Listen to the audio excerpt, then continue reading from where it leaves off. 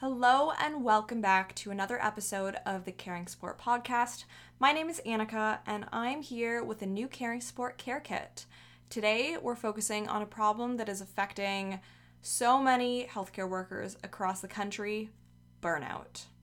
In general terms, burnout is a state of emotional, physical, and mental exhaustion caused by excessive and prolonged stress. What's most concerning about it is how it makes people feel drained, anxious, lacking focus and motivation, and with an overall sense of being unable to cope. These are all bad feelings for anyone, especially healthcare workers who can't afford to lose focus since people's lives are at stake.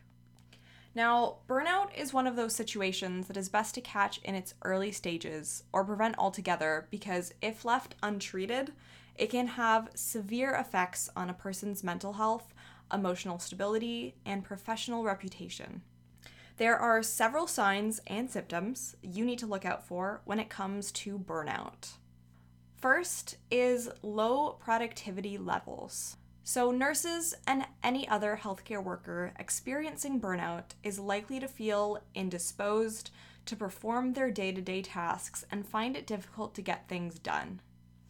Second is emotional exhaustion. Healthcare workers tend to develop connections with their patients and are known for being compassionate and caring people, but in a state of burnout, they might become insensitive or emotionally disconnected. And third is depression-like feelings and behaviors. Burnout signs and symptoms share similarities with those of mental health conditions such as depression. So pay attention to yourself and to your fellow workers. If you identify any of these signs or feelings, make sure they don't go unnoticed too long because we want to make sure that everyone can receive the support that they need.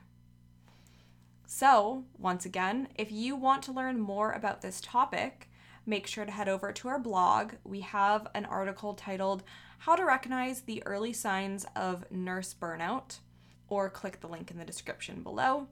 We really hope you find this information of value, and if ever you want to hear a certain topic, let us know.